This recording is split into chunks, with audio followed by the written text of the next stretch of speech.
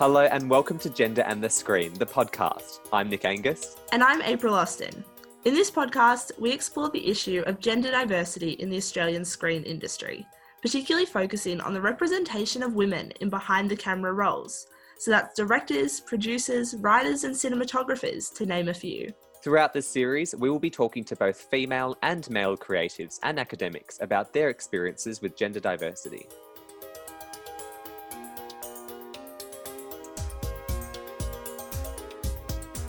In this episode, we talk to highly acclaimed producer and chair of Screen Australia's Gender Matters Task Force, Joanna Werner.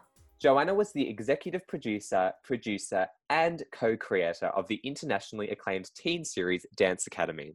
Her outstanding work as a producer has led her to win ACTA and Logie Awards, as well as receive 3 Emmy nominations. On top of this, she is also the director of Werner Film Productions and a board member of Screen Australia. We're so excited to hear from her. Here she is now.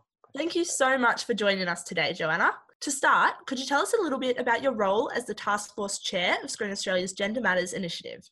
Yeah, it's an amazing role to have, really, because gender diversity is such an incredibly important part of what we need to try to achieve in the screen industry. And Screen Australia have been incredibly supportive and really world leaders in trying to achieve gender balance and equality in the screen industry, in front of and behind the camera.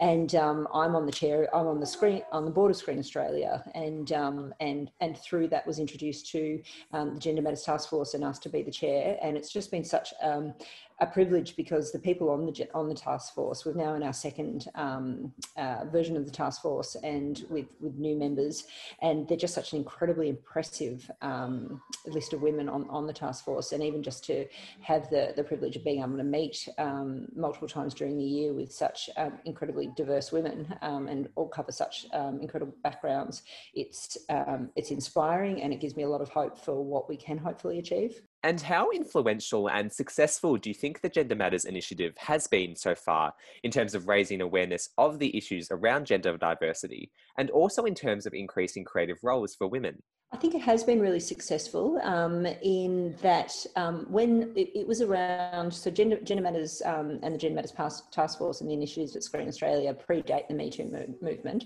So we were already talking about it, and a lot of the world came on board after Me Too. So we had the first round of Gender Matters where we put millions of dollars into supporting women in their careers and in women's development of stories, to try to make sure that we increased shows made by women and featuring strong female protagonists, and also encouraging women in their careers. So that had already happened pre-Me Too, but then when the Me Too movement started, it definitely placed a lot of focus on gender and gender issues within the film and television and screen industries.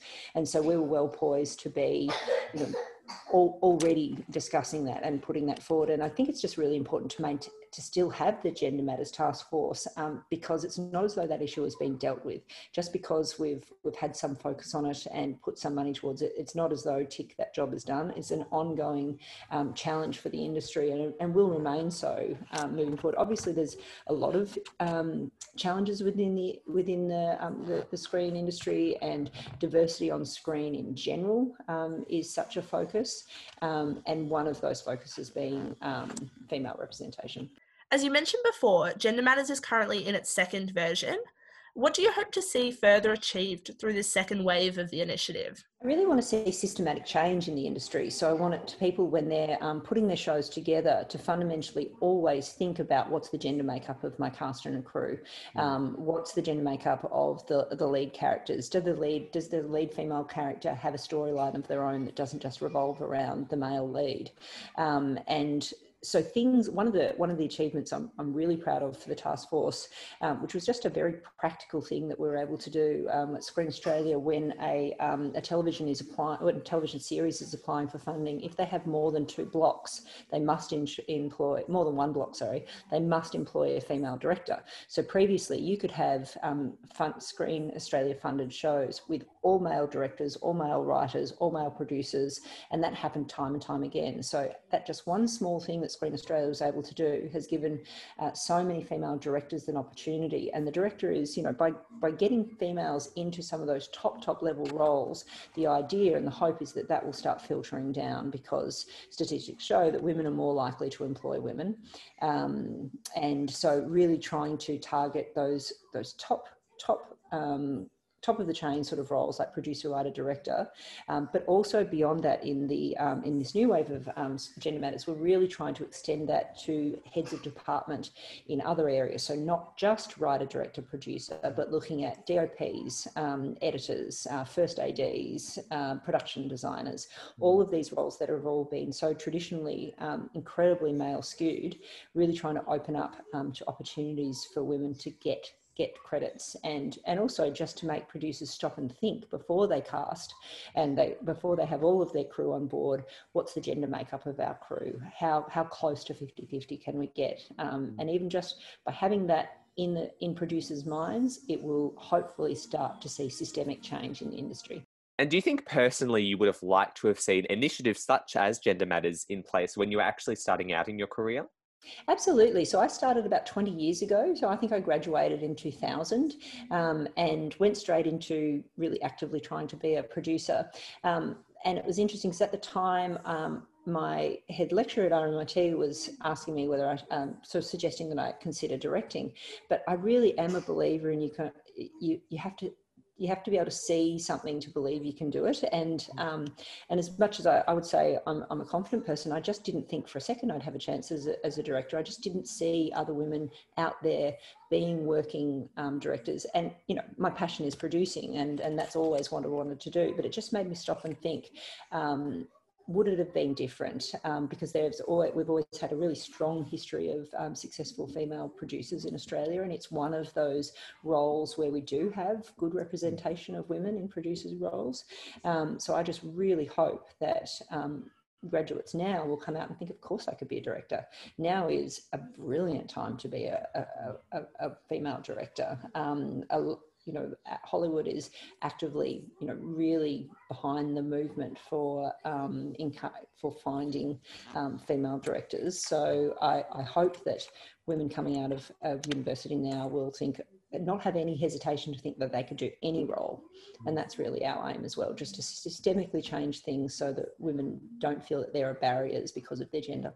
Continuing to look at solutions to the issue at hand, Joanna, do you think there should be other initiatives or programs implemented in the future to further increase gender diversity?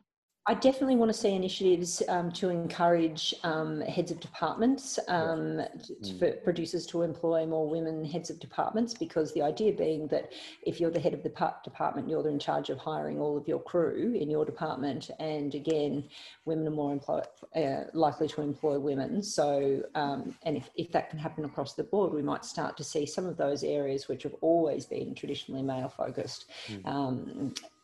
It start to have, I've worked with one female grip. I would love to see, half of the grip crew being women, half of the electrics crew being women.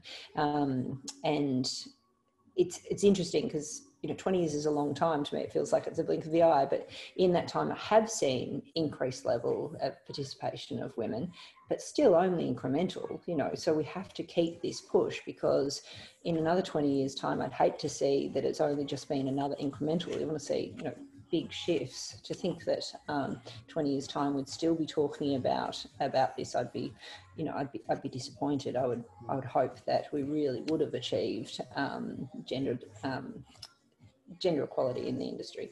Joanna, you've clearly had a lot of success across your career. You've won a lot of awards and been nominated for numerous as well. So first of all, congratulations on all of your achievements. Do you think that women winning awards and being recognised at high levels of the industry actually helps to create opportunities for more women to get into the industry?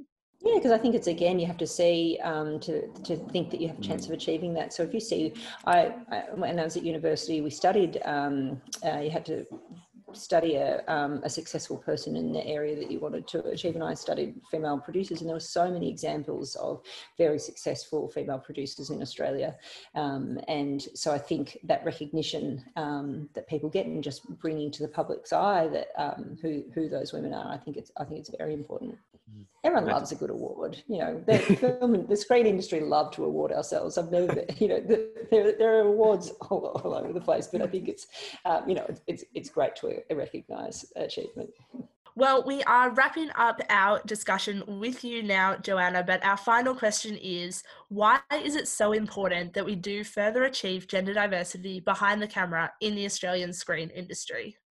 So that my 3-year-old daughter, if she decides to work in the screen industry, has no hesitation in thinking that she can do absolutely anything. And that, you know, obviously goes outside of the screen industry as well, but the screen industry in particular has had a real issue with female representation on screen and behind the screen. So it's incumbent on all of us to try to change that systemically so it's not an issue for generations to come.